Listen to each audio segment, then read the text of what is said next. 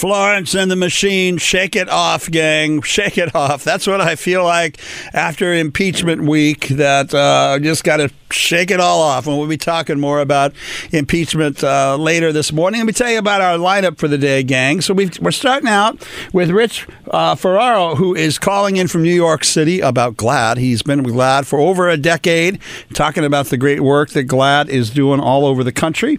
And then we're going to have a visit from some of the members of the gay and lesbian Armenians who are very happy about the recent U.S. Congress and Senate resolution finally calling the Armenian genocide what it was, a genocide. They've been working on that for 50 years, and of course LGBT lives can be quite complicated in Armenian culture, so we'll be talking to them. And then at the end of the show, we got these two great moms who are coming in who didn't like the fact that none of their kids' schools seem to have any material about LGBT people. So what did they do, as moms often do, mama bears?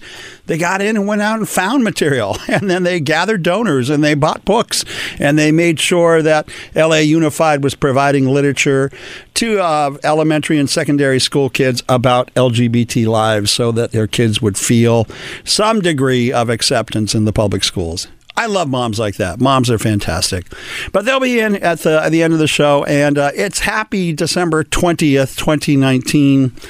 Jason, oh my God. It's almost Christmas. Please, I don't have a tree. I don't have a gift. I don't have a thing. Way. I got the tree. Oh, okay, you got the tree. The tree is up. Is it a real tree? It's a real tree. Okay, it does not have an ornament on it, but it's there. It's there and it's watered. There's something about real trees, that smell that comes off of them. Yeah, it's just fills the house. And I put up my Hanukkah and my Hanukkah candles, and I put up my Kwanzaa dolls. I'm all in. I'm all in. All right. I'm all in for the holiday. Now you just need some ornaments. Well, that'll happen later today.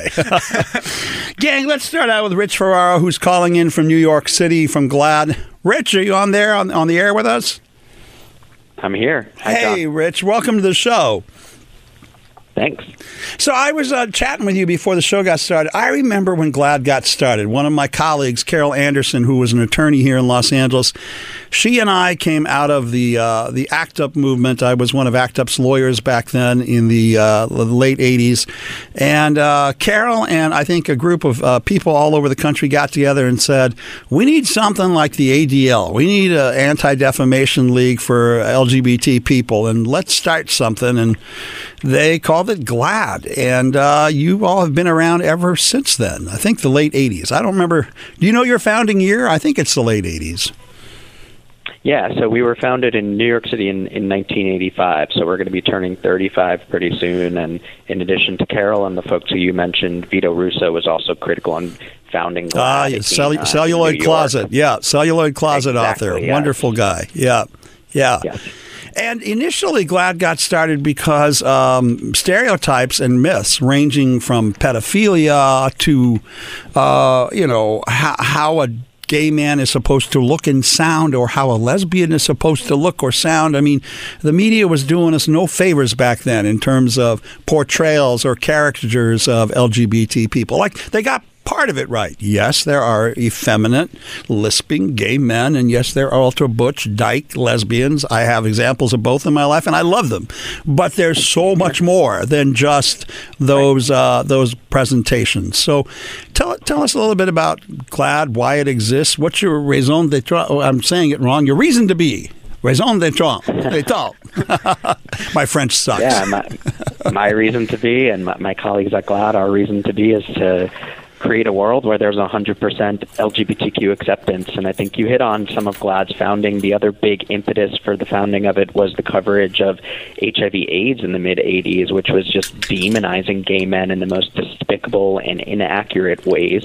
So one of our first actions as GLAAD was protesting outside of the New York Post, which was just running the most disgusting articles. And it's less about these articles running, and it's more about the impact. So that's what GLAAD focuses on. I always tell people there are LGBTQ organizations that lobby in courtrooms. There are LGBTQ organizations that lobby on Capitol Hill and to lawmakers. We lobby in the court of public opinion, and we do that through the media, because how can you reach the biggest audience of non-LGBTQ people possible? How can you change the most hearts and minds about our community?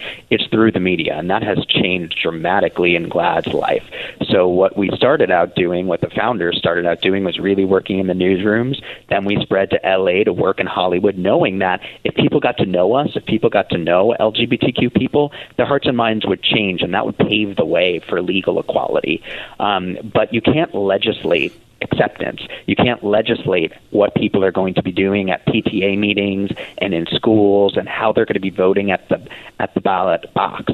So that's what we do today, is we work with all forms of media, and that's really been a huge evolution in my decade at GLAAD, decade plus, which is unbelievable to say. But we've been working through news media, through Hollywood, and then through new forms of media. Obviously, social media is a big focus of us. We also do a lot of work behind the scenes in the video game industry.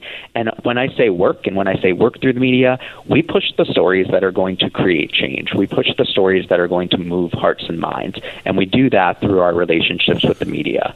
So we used to be known really as a media watchdog. And I'm sure you've seen, and you still do see, some of the work that when GLAAD calls out a company, when GLAAD calls out a public official or a celebrity Rich, for something. Rich, hold that thought, because we got to go to commercial break. Gang, we're talking to Rich Ferraro from GLAAD. When we come back, we'll get more into all the great work GLAAD is doing here on Channel Q. Call from mom. Answer it. Call silenced. Instacart knows nothing gets between you and the game. That's why they make ordering from your couch easy. Stock up today and get all your groceries for the week delivered in as fast as 30 minutes without missing a minute of the game. You have 47 new voicemails. Download the app to get free delivery on your first 3 orders while supplies last. Minimum $10 per order. Additional terms apply. Selling a little or a lot?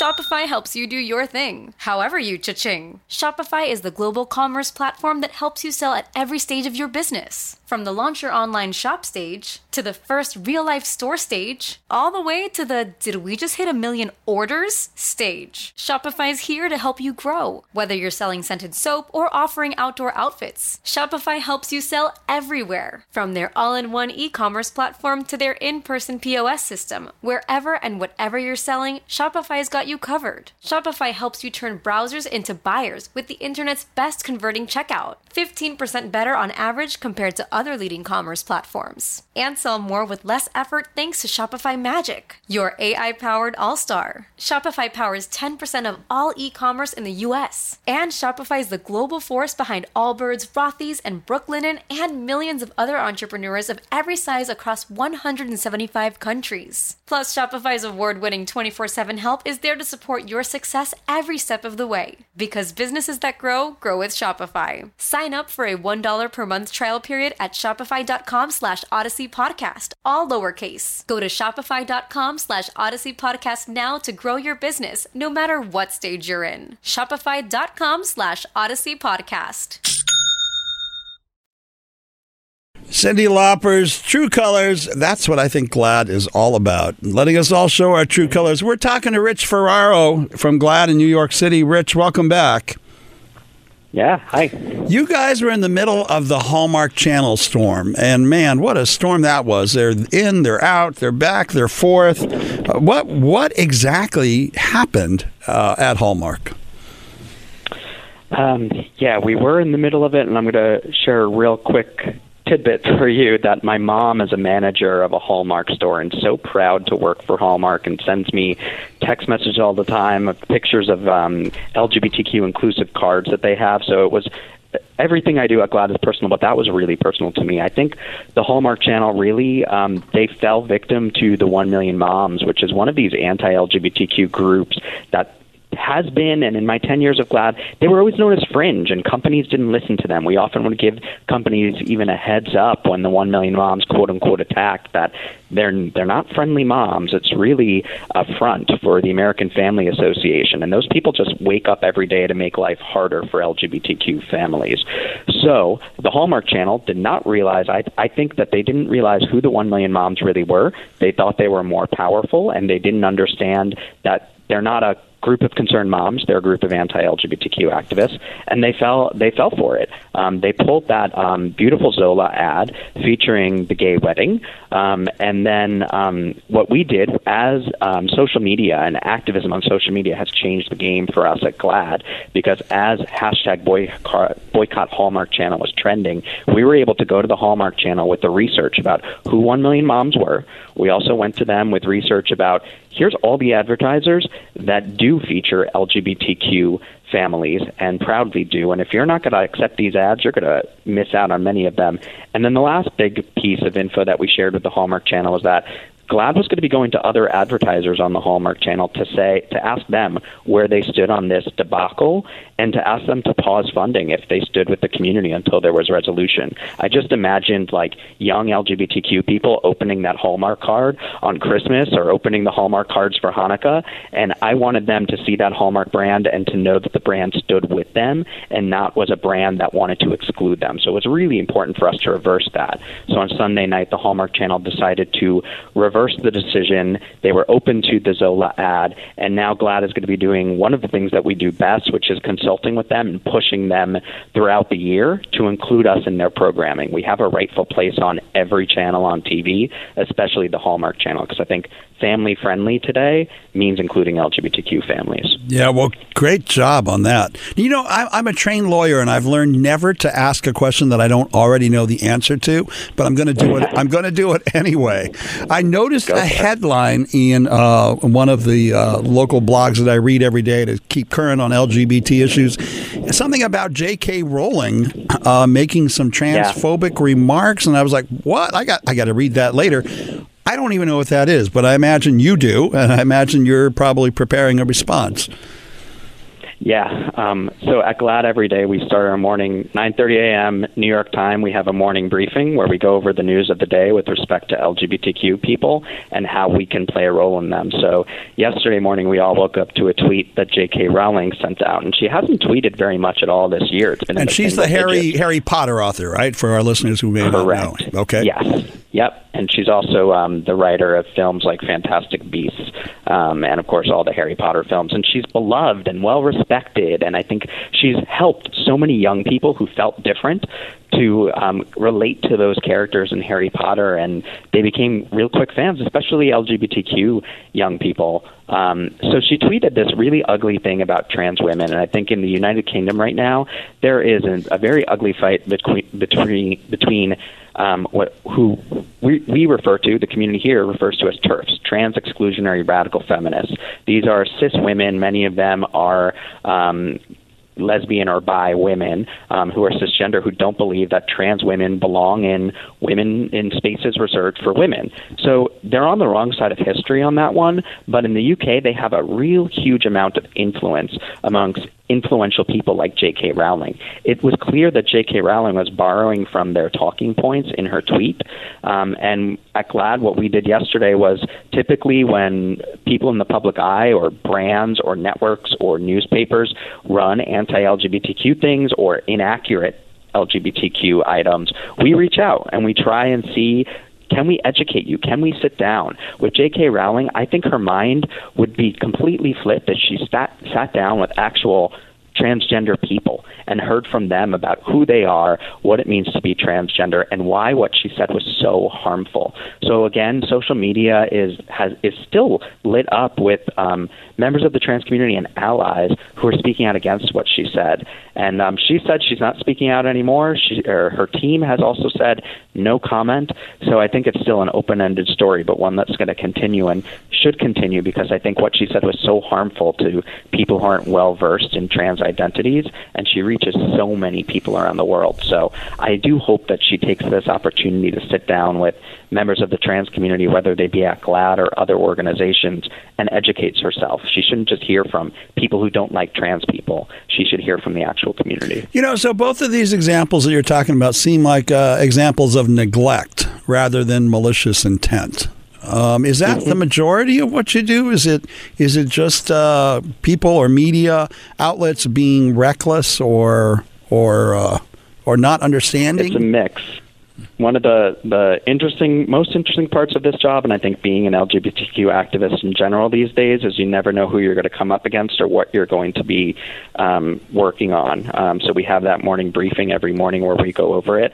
I do worry these days that anti-LGBTQ activists, remember like Brian Brown, the head of National Organization for Marriage, Tony Perkins, head of Family Research Council, they are really gaining influence in this divisive political and cultural time.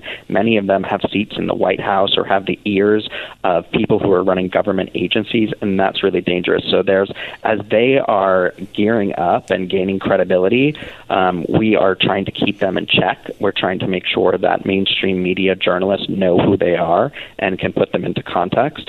And then the other big part of GLAAD's work is more proactive. So I work really in the day-to-day trenches and on rapid response when crisis communication situations like the Hallmark Channel come up. But we have a bureau of GLAAD called the GLAAD Media Institute, and they do trainings around the world. It's something that I think a lot of people don't know GLAAD even does. But we've trained in the last 3 years 10,000 activists and allies around the world on how to use the media and how to do GLAAD's work with the media in your local community or with your own organization. So that's everything from, we had a staff member who helped Australia activists when they were fighting for marriage equality in Australia, to training trans women of color in the South to speak out about the epidemic of violence facing trans women. And then they also consult with Hollywood and with newsrooms in a behind-the-scenes way when they want more information. Because I think there is, amongst a lot of media people today, an interest in telling LGBTQ stories, but they want to do so in a responsible way and in a way that's going to have impact. So our team in the GLAAD Media Institute works with them in a proactive way to do just that. Let me ask you, since you brought it up, social media. So Twitter, Instagram, and other apps like that have individuals who have large followings of people, but they don't have paid advertisers. So using the leverage of advertisement or withholding advertising dollars disappears. What happens if a prominent rapper or a young millennial with a huge following or Donald J. Trump, put something out that millions of people read? Is there a role for GLAAD when that happens? Yeah, when that happens, my phone lights up and media are looking for a response for the community. So oftentimes we play that role, or sometimes we'll even direct to another organization because they might be the better face for it. But I think it's important to keep people like that in check. With Donald J. Trump and the Trump administration, everyone's focused on the circus that's happening right now in D.C., and I can't get the same level of attention for the anti-LGBTQ actions that the administration has put forward. Things like the food stamp program that disproportionately affects LGBTQ people. Things like stripping away rights for federal employees who are LGBTQ, standing up for so-called religious exemptions and religious freedom. The administration has systematically been trying to roll back anti-LGBTQ protections, and no one in the mainstream media is checking them. So what we've tried to do is we have a page, glaad.org/Trump, and we're documenting that for journalists and for the general public so that voters can be equipped with, okay, well, is Trump for the LGBTQ community? I saw him hold up a rainbow flag once. It's like, no, actually here are over 125, I think we might be at 130 now, attacks from Trump or the Trump administration in rhetoric and in policy against LGBTQ people. So we try and give the facts, whether you're a journalist or a member of the general public, to make sure that you're equipped to hold Trump and anti-LGBTQ activists accountable. That's awesome. My friend Bill McDermott would kill me if I didn't ask this next question. If somebody wants to donate or support the work of GLAAD, what is your website? How do they get a hold of you? How do they become a member? Tell us about that. Yeah.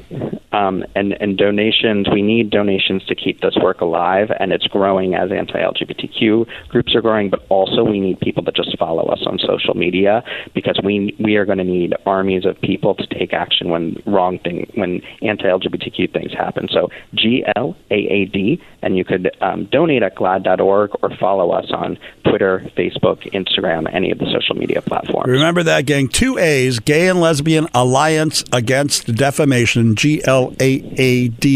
Rich, you've been a wonderful guest. I hope you have a wonderful holiday and a very happy new year. And good luck to GLAAD in 2020. We need you guys. Yeah, thank you so much for having me. Thank you, guys. Happy New Year. When we come back, we'll be talking about the evangelical publication that called Donald Trump out about time here on Channel Q. This episode is brought to you by Progressive Insurance. Whether you love true crime or comedy, celebrity interviews or news, you call the shots on what's in your podcast queue. And guess what? Now you can call them on your auto insurance too with the Name Your Price tool from Progressive. It works just the way it sounds. You tell Progressive how much you want to pay for car insurance, and they'll show you coverage options that fit your budget. Get your quote today at Progressive.com to join the over 28 million drivers who trust Progressive. Progressive Casualty Insurance Company and Affiliates.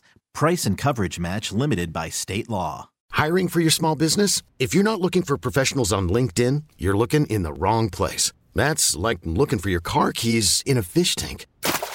LinkedIn helps you hire professionals you can't find anywhere else, even those who aren't actively searching for a new job but might be open to the perfect role. In a given month, over 70% of LinkedIn users don't even visit other leading job sites. So start looking in the right place. With LinkedIn, you can hire professionals like a professional. Post your free job on linkedin.com/recommend today. Gang, we are back. Big news today. But I've got my friend John Bozeman calling in from the road. John, are you there?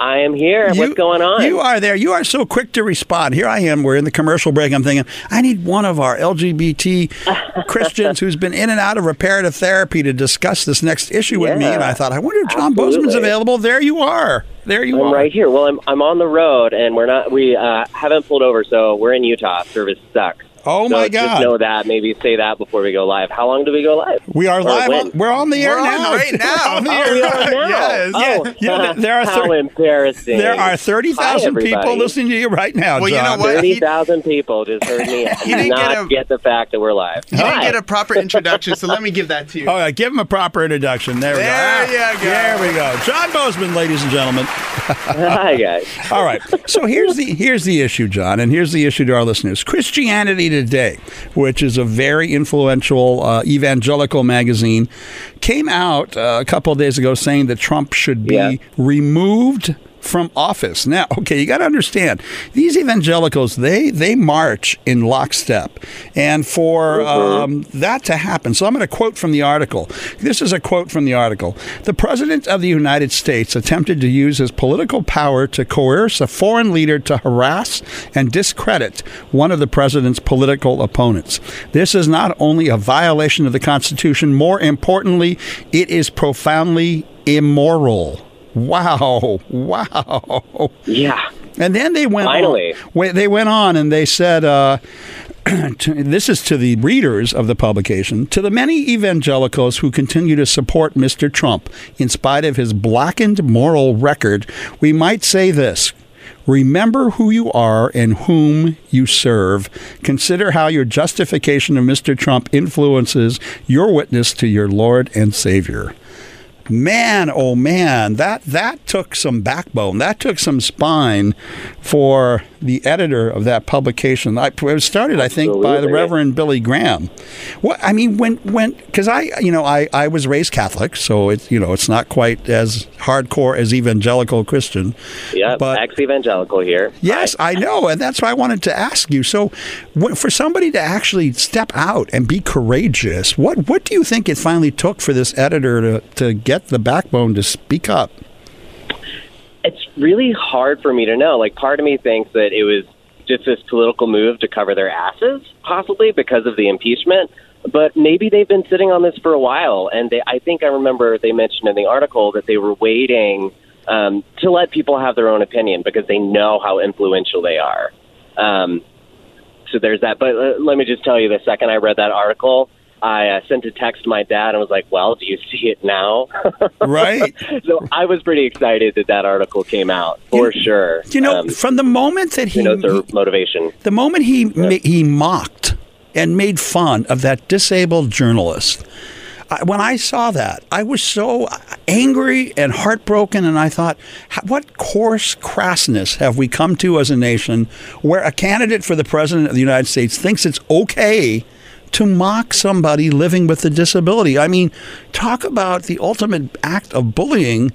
and yet evangelical Christians rushed to his side. And I'm like, did you not see what he did? What did he do? Oh, Jason, this journalist who has a form of cerebral palsy. Oh, Donald Trump got on the air and made a hand motion like he had a cerebral palsy hand. Are you kidding and me? he mocked him. Well, Wow. and the second that they gave evangelicals or whoever, Trump followers, a way out to, they're like, oh, no, he didn't really do that. Like, they're so quick to want to justify him. I mean, I see the same pattern with their leaders in their churches or their pastors. If their pastors say something incendiary or whatever, they just say things like, well, he tells it like it is. Like, there's no actual thought. Like, what do you call it? Like, there's no debate inside the head of what is right or wrong. They are so used to, they are programmed to be told what to think. And so this is just kind of hopefully the I don't know, what do you call it, the last big boom of that kind of thought, so people can catch on and be like, hey, people are that easily convinced to just follow this crowd. That's what it's scary. It is scary. I mean, scary. Between, grabbing her by the... Can't even say it on the air. I'm sure it's prohibited, or putting children in cages or cutting food stamps to the poor or stoking far-right nationalism. I mean, how can Christians align themselves with this political vitriol? That's right. the well, thing. Ideally, now this article gives them permission, because apparently they need that, to think outside of that, because they've been their brains are in cages, honestly. I mean, it's still their fault for not going beyond that, but there's that too. Hopefully this article gives them permission to step outside of that box. Yeah, I wonder if how many of them know that deep in their hearts, but they're just not saying anything. Yeah, it's so true. John, we got to go to commercial again, but I want to thank you for calling in from the road of Utah. Yeah. Have a very happy Christmas and a happy New Year with your family. You too. Yeah, thanks for having me on. It was nice glad reception lasted. I'm just glad you didn't say anything really ridiculous when you didn't realize you were on the air. Yeah, that's true. That would happen. Thanks for. I'm glad I asked before I started to speak my weird, direct truth. Yeah. All right, gang. When we come back, more about what's happening in our world today here during Impeachment Week on Channel Q. Odyssey is giving you a chance to win a trip to London to see Taylor Swift at the Eras Tour. It's Tay in the UK. Hey, it's Taylor. Just download the free Odyssey app, log in and listen to a participating station for a minimum of 60 minutes to get your daily entry. And you could win a chance to fly off to London with 3 friends and see Taylor. I can't wait to see you at the Eras Tour in London. For more, go to odyssey.com/Taylor. Tay in the UK. It's on the Odyssey app. Thanks to Republic Records. This is a national contest. So, gang, welcome back. We are here in studio, and Jason and I just noticed there is not one holiday decoration in this studio. No, I'm a little upset right now. What's going on here? We share the floor with K-Rock, and they've got rock and roll, like Christmas trees, and K-Earth, and they got Santa Clauses and snowmans, and even the Wave, too, the Wave, 94.7. the jazz station. Yep. They've all, and the LGBT station. Now, Halloween, we killed it. We smashed it. We brought in a ghost guest. Yes, and there was lots of decorations, and in fact, there's still a pumpkin right there on the shelf. Oh my God, left over from Halloween. Well, you just picked up a candy corn off the floor. Yeah, I did, and that's crazy. I mean, next year we're going to make sure we do up this place because hey, if it wasn't for us, there'd be no elves. I agree with you, 1,000%. Oh, how funny.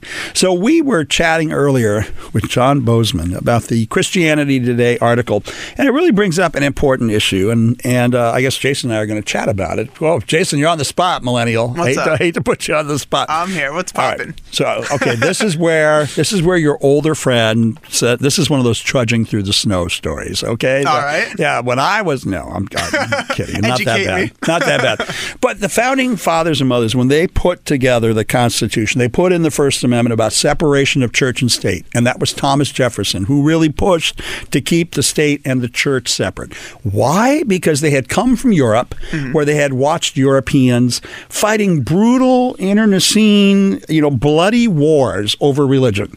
In England between the Brits and the Scots, Queen Elizabeth and Queen Mary, one was a Catholic, one was a Christian. People were getting their heads chopped off for being the wrong religion. There were the Crusades, the Spanish going around killing everybody all across Europe because they weren't Catholic. Jews, of course, constantly on the run from the pogroms. I mean, religion was used to slaughter thousands, hundreds of thousands of people, right? So they saw that. They came from that, and they said, okay, we need to keep the church, the bishop on the chessboard, away from the king and the queen, right? Yeah. Got to keep the power away. And so part of the reason was to keep the church from having over-influence on politics.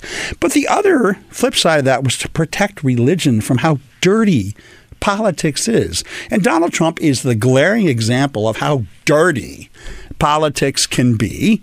And now it's besmirching religion. People are looking at religious people like you're in with the devil, basically.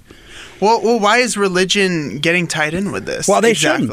It all started, the moral majority. Mm-hmm. Okay, religion's always been around, right, since the founders, but it was really in the early 80s when Jerry Falwell and Pat Robertson and Paul Weyrich started something called the moral majority, where they realized, the Republican Party realized their agenda of big business, big corporations, was not popular with the common people, with the middle class.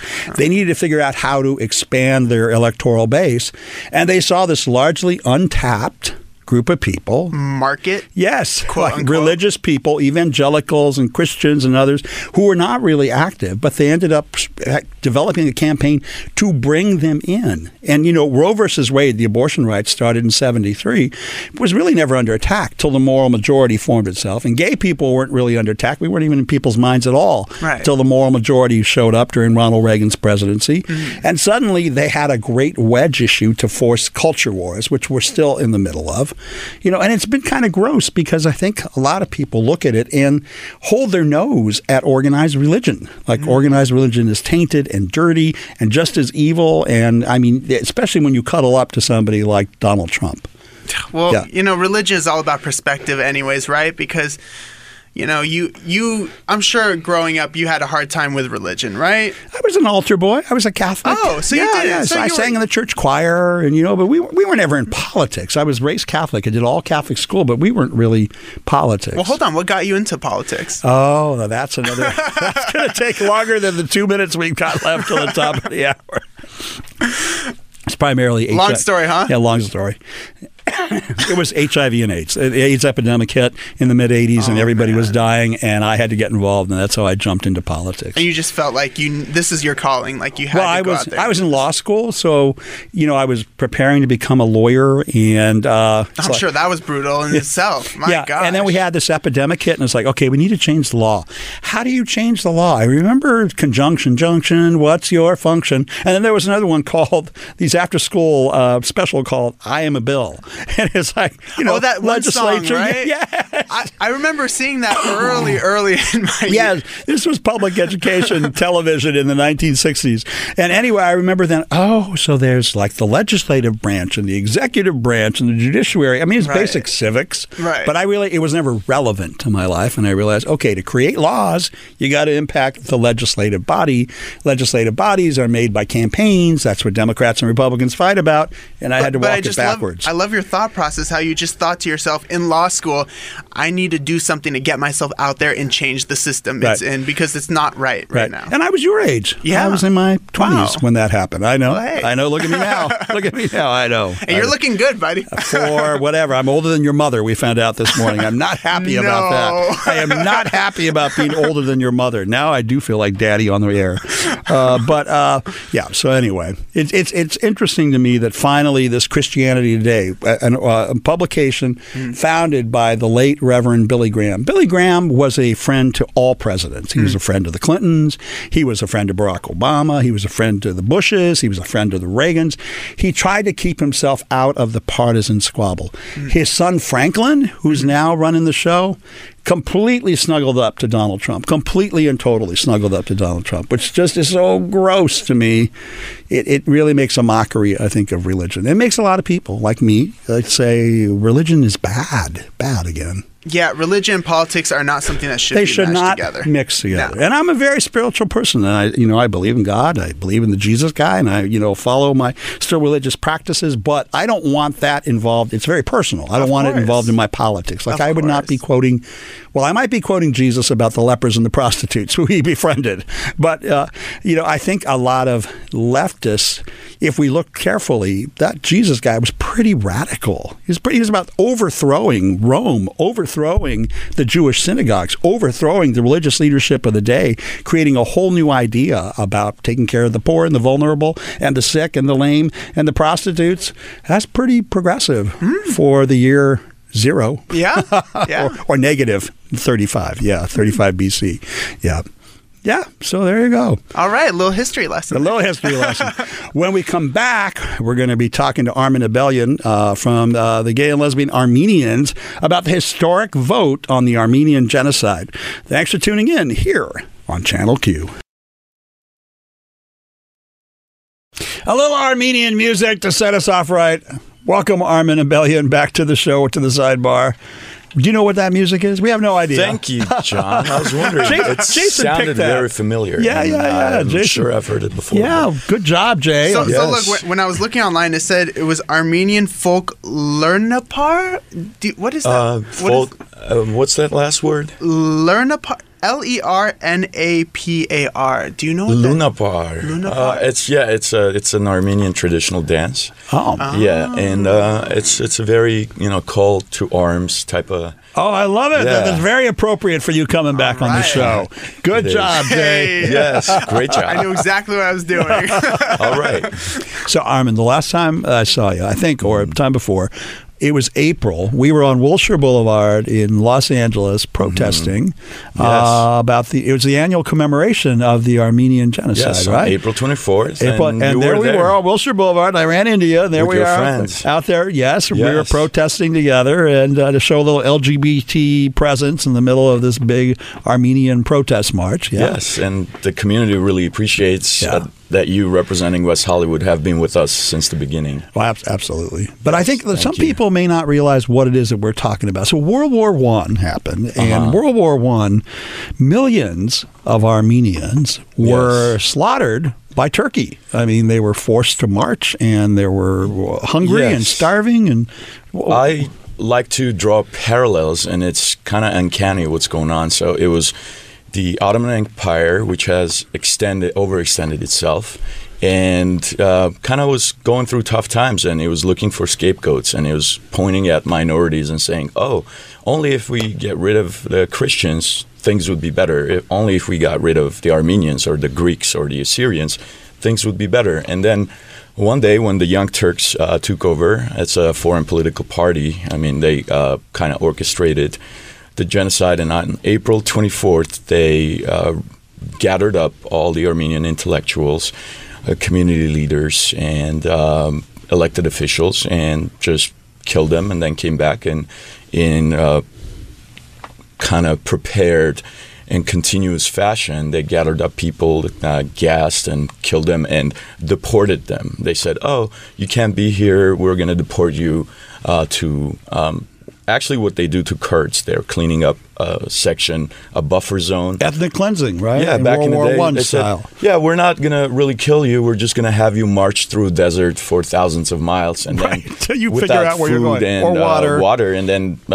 they killed and looted people on the way. And 1.5 million people actually perished. And oh, my gosh. Yes, 1.5 million Armenians. And the world never recognized that. I mean, it was in essence the precursor for what would happen then to the Jews in World War II. Actually, at the time, and we have the Far East Relief Foundation, which is more than 100, I think it's 110 years old or so, but it was specifically created by the Wilson administration to take care of the refugees that were scattered in the region because of the mass deportations and killings. And actually, Associated Press and the New York Times had hundreds and hundreds of articles talking about the issue. And the ambassador to the Ottoman Empire, Henry Morgenthau, he wrote a book about it, and he was one of the vocal U.S.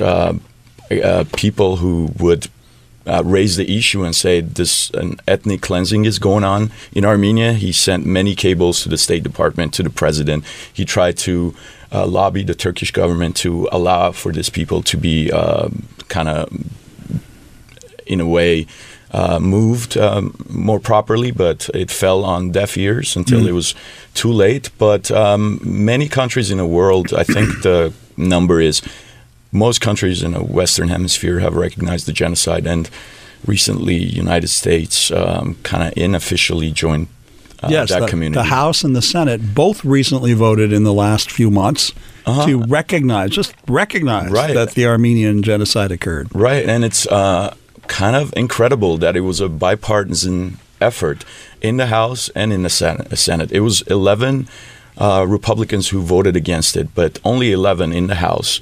And then in the Senate, it was unanimous. That doesn't happen nowadays. That doesn't happen. Nothing bipartisan Nothing happens unanimously anymore in the Senate. Right. But I think what it was, the reason it hadn't happened before is that Turkey has a very critical spot between the Middle East and Europe in terms of the United States having bases in Turkey. That's true. And that was the reason that politicians on both sides were fearful to do anything that they thought might irritate Turkey. Might irritate it, but they've been terrible allies to the United States in the fight in the Middle East, because they've been funding and fighting with ISIS against the Kurds in the United States. But somehow we have bases there, and we have to do what they say. And now, of course, Turkey is cuddled up with Syria and Russia. Thank you, Donald Trump. And so it's sad. I hope history doesn't repeat itself as it has many times. Me too. I mean, we already kind of see it with the Kurds happening again. It's so unfortunate. Again. We got to go to commercial. When we come back, we'll talk about gay and lesbian Armenians and life here in Southern California for you.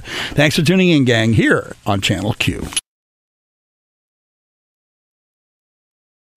Okay, Aaron, start dancing, baby. Yeah. Go, John. Get it, John, get it. I'm going to invite you to an Armenian wedding one day. I would love to. Hey. You'll see how it's done. All right. Armenian music, because we're talking with Armen Abellian here.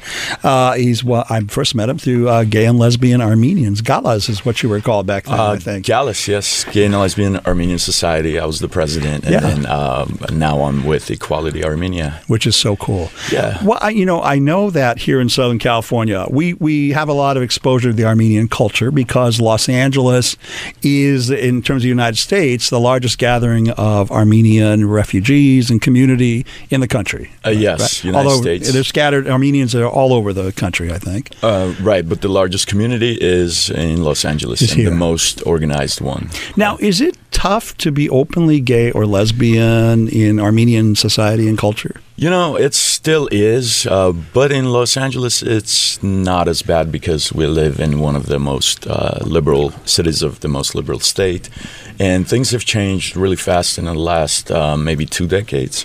But as far as the case is in Armenia, it still is a big deal. In Armenia, do they prosecute or execute gay and lesbian? Since 2003, and this was President Robert Kocharyan, who's on trial right now for corruption. He actually decriminalized homosexuality or sodomy laws in 2003. And it's not against the law, but it's very tough for LGBT people in Armenia because they're being discriminated against. There are no laws protecting them. And although Armenia recognizes marriages that are legal abroad in Armenia, but they don't extend the same courtesy or the same rights to their citizens. Is there an influential religious base? What is it? Is it Christian, Muslim? It's Orthodox.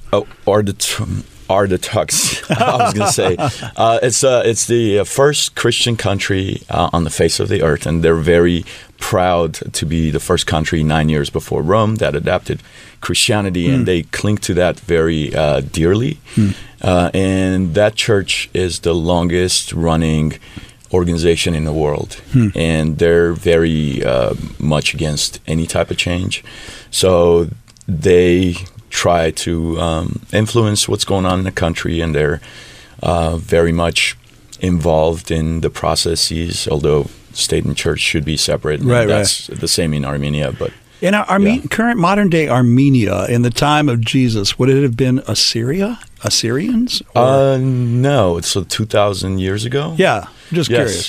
So the capital of Armenia right now, Yerevan, was founded in it's just celebrated its 2800th anniversary. Wow. So Armenia that's amazing. Yeah, it's one of the oldest countries in the world and one of the top 10 oldest languages in the world, along with Lithuanian and Aramaic and Yiddish and a few other old languages. So we've been around for centuries before Jesus, and then it goes back, 5-6 centuries of recorded history in the region. Very interesting. Yeah, and we've been side by side with the Assyrians, and the last of them were murdered by the Ottoman Empire, and they don't exist. They don't have a state, and they're scattered, and few of them remain. It's really sad. Some of them in current-day Armenia, in the region. There's a very small community in the United States.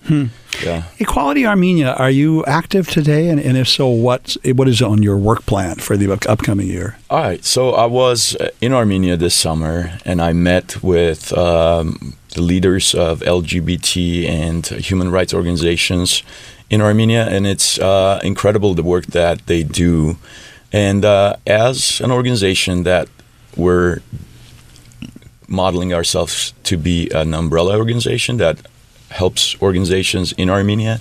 We provide them voice and resources. We put them in touch with people who can help them, elected officials here of Armenian descent or not, who are friends of the Armenian community. And they go on business missions or delegations to Armenia.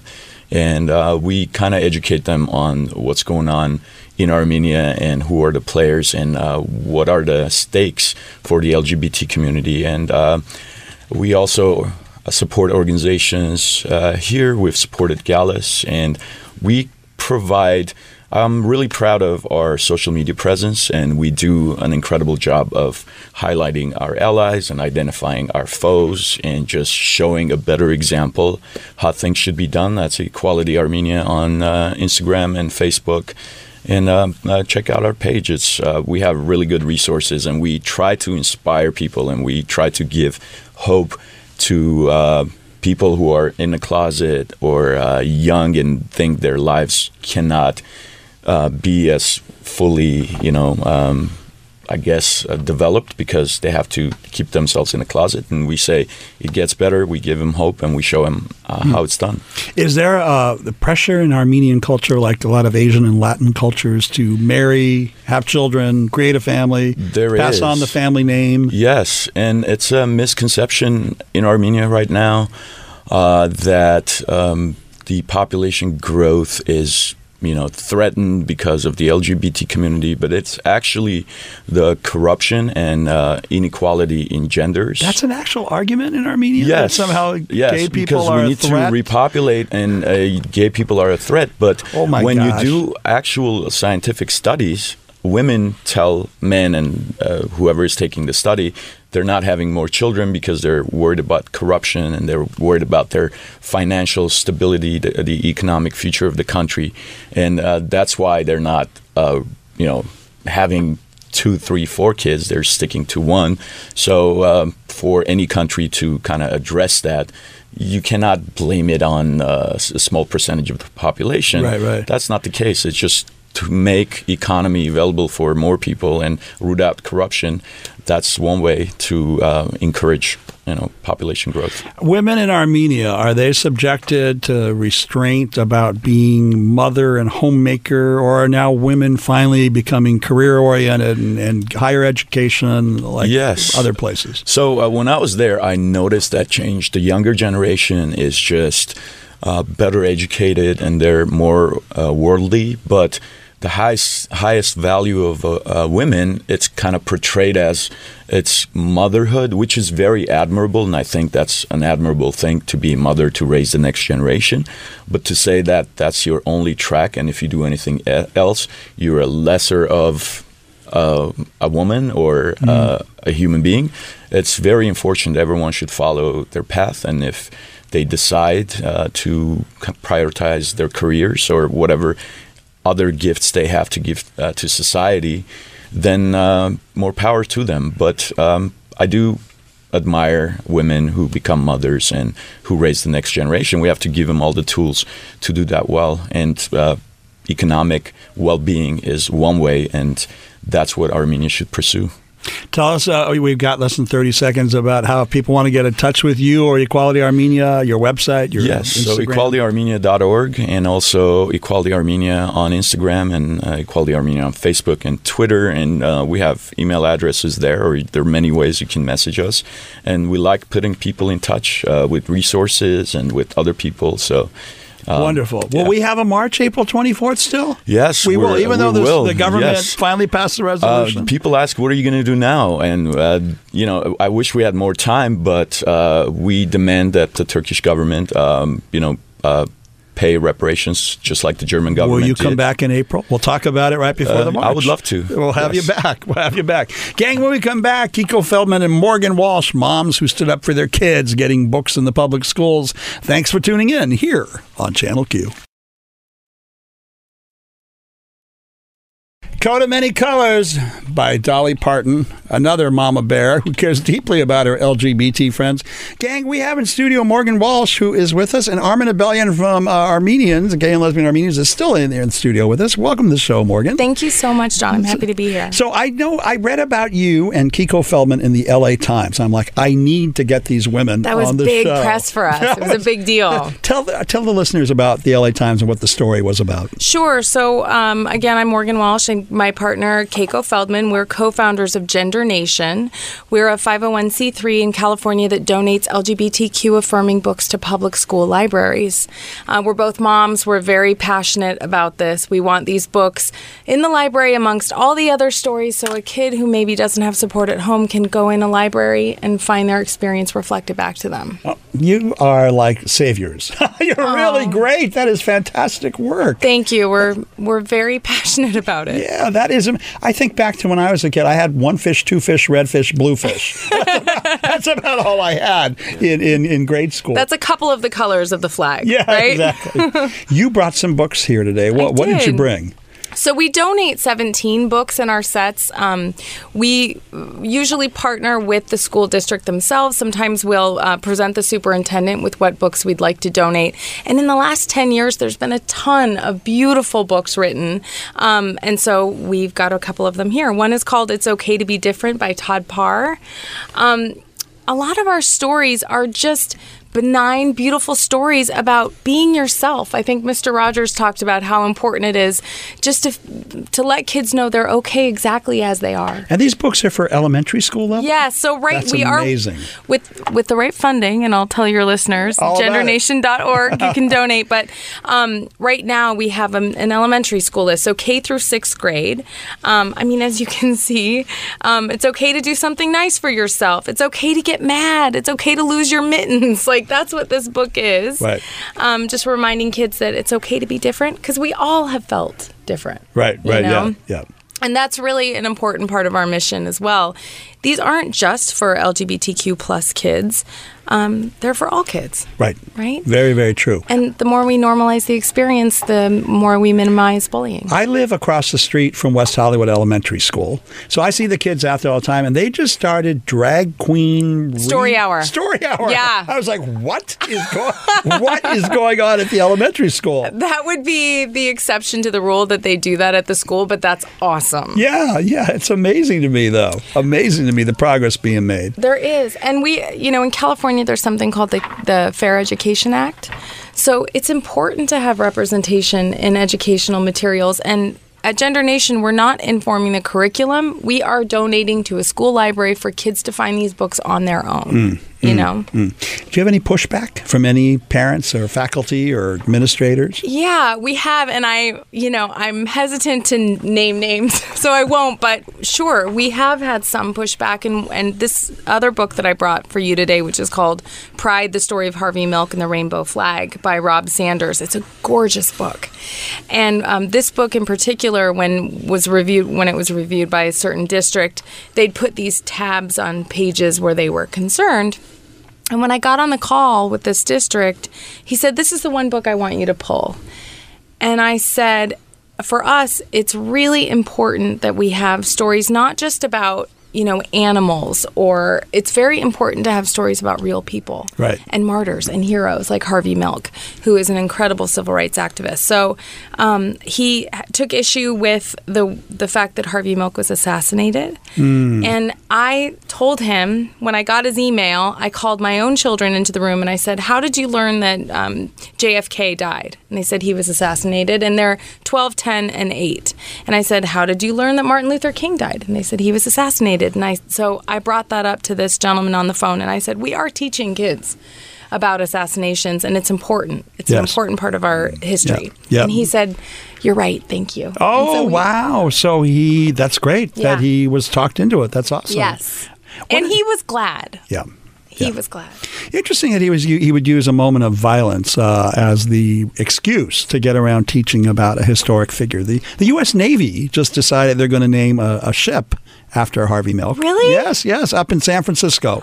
Oh, that's awesome. So when the United States Navy is about to name a ship, I'm sure you can do a book called Pride and Harvey Milk and the Story of the Rainbow Flag. And, I identify, the pronouns I use are she, her, hers, and I identify as a woman, and I brought that up to him too. I said, I would have really killed to have more books about female heroic figures when I was growing up. And, it's so obvious to me that having representation in our education materials makes a difference. Hermione Granger, I think, is the most prominent heroic feminine figure for all of us. Yeah. She's smart. She's brilliant. Without Hermione, Harry, we're talking about Harry Potter. I hope you know that. I gather. Oh, you're my millennial. Yeah. Of course you got this. You got this. Hermione is the brains of the whole operation, which is great, rather than her being the damsel in distress. It's true. It's huge, but she is a fictional character. Right. So it's like, let's get some RBG in there. Yes. You know what I mean? Yes. I actually got my Ruth Bader Ginsburg Christmas ornament yesterday. Yes! That's awesome. Gang, we got to go to commercial. When we come back, more with Morgan Walsh and about the incredible work she's doing in the public schools here on Channel Q. All right. I picked Alice Cooper's Only Women Bleed, Morgan, for you and Keiko because I think that moms go through the biggest heartbreak about their LGBTQ kids or worry that their kids are not going to be safe. Yeah. Is that what got you into this work? Yeah. I have 3 kids, and my oldest, when he was in first grade, so now he's 12, but when he was in first grade, he came to me and he said, Mom, I don't know any other kids like me. And at the time, he hadn't put words to his own experience. We were just watching him, his dad and I, and trying to set up this padded perimeter, we called it, just trying to let him know whoever he is great, but we also struggled with, we don't live in a bubble, and are people going to be mean to him, And when you have a little first grader who's walking around with their American Girl doll, it's like you just want them to feel like there's nothing wrong with it, because there isn't. Right. And that was your first indicator? He had There were lots of things. I mean, as a mother, and if there are any moms out there listening, there's lots of quiet moments where you go, and sometimes it's just an internal feeling. But yeah, he wanted to bring his American Girl doll to show and tell. He loved dresses. He loved my purses. He loved my shoes. So those were indications early on. My niece has a son, and when he was 5, he admired Elsa from Frozen. Yeah. He would dress up as Elsa, right? He would spin like Elsa. He was freezing things like Elsa from Frozen. And now he's 11, and now suddenly he's doing sports and other things. And so she's like, I don't know if I have a trans kid, a gay kid, or a straight kid. I don't care. That's exactly it. Right. I mean, I would say these were indicators for us, but they don't necessarily mean anything for anybody. You never know. I know. It's so true. And she would ask me, she goes, do you think I have a trans kid? I'm like, Valerie, I love that you're just asking. I have no idea. Let's let him grow up. Just, let him grow up. Yeah. Follow his lead. Yeah. Well, Keiko Feldman is now in the studio as she's joining us. Keiko, we're live on the air. Put those earphones on and welcome to the show. Welcome, Keiko. Say hi. Yeah. Hi. We were just talking about how you moms got involved and why you got involved. So tell us a story about your son and what happened. My son, his name is Zach. He came out when he was 15 years old.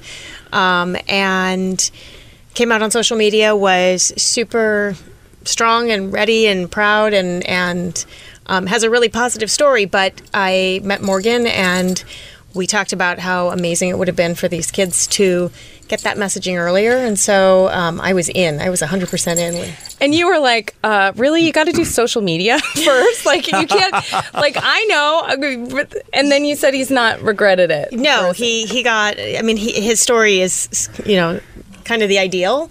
Where he worked really, really hard in school. He made a lot of friends. He kind of felt like he was safe. And then he was just ready. And it was Instagram and Facebook. And I was like, do you want to tiptoe into this a little bit? And he was like, nope, I'm here. I'm ready. I'm done. And he was in a California public school, correct? Yeah. Which is like, where the heart of our work is to try to spread this message through California. It is. And we were super schools. lucky to have that school be the first school district that let us kind of donate on a district-wide level. Well, I know for a lot of kids, our generation, and I'm older than both of you, but I think so much older.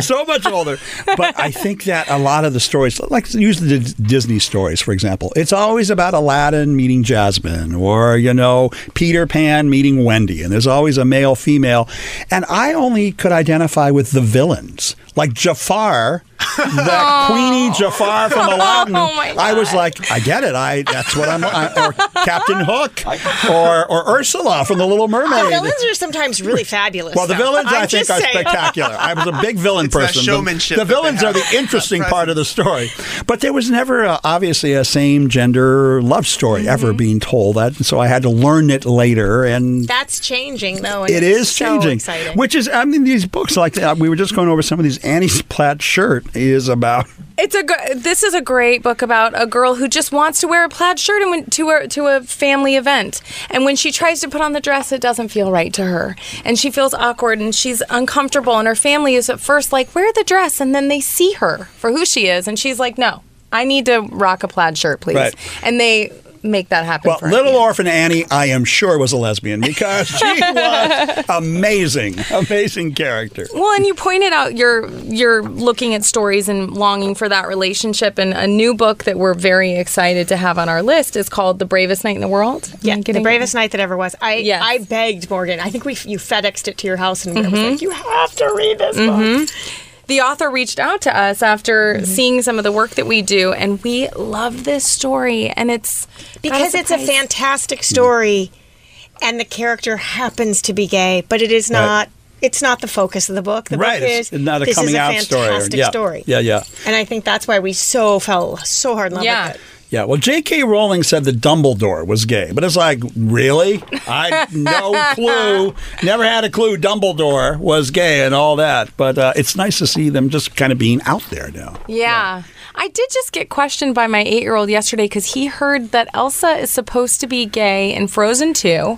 We saw it, but he said there wasn't enough. Like, he didn't really know. That's interesting. She doesn't have a male counterpart, right? She's just, I haven't seen Frozen 2, by the way. But, it's really good. Okay. Me neither, but I didn't know that. Yeah. I didn't know that either, but there you go. Wow. Well, that's okay. This is all progress. This is really amazing. People are listening in cities all over the country. So if you were going to recommend to some moms or parents out there who have LGBT kids, how would you tell them to get started and where to get started? Sure. Well, come to our website, gendernation.org. We have not only the list of books that we donate to Southern California or to California public schools, but also just recommended titles. And this comes from recommendations from Gender Spectrum, from educators here in California, and from parents who've found these books and found them valuable reading them at home. These books are out there. Thank God now this is becoming more common. Being written every day. I just got a preview copy from the guy who wrote the Harvey Milk book, and he just wrote one on Pete Buttigieg, and he wrote one on the first transgender military guy from like the Civil War. I mean, they're just constantly creating new content. That's really exciting. Amazing. And publishers are doing it now, which is huge. Yeah. That is really amazing. We have run out of time, but I want to thank you both, Keiko Feldman, Morgan Walsh, for coming on the show. You're incredible mama bears. We're so proud to have you on our side. Thank you so much, John. It's great to be here. Thank you for having us. Next week, gang, we'll have the end of the year. I've got Rance Collins, millennial entertainment expert, and Karen Oakham, lesbian journalist, joining me all 2 hours to wrap up 2019 year in review. We'll see you next week here on Channel Q.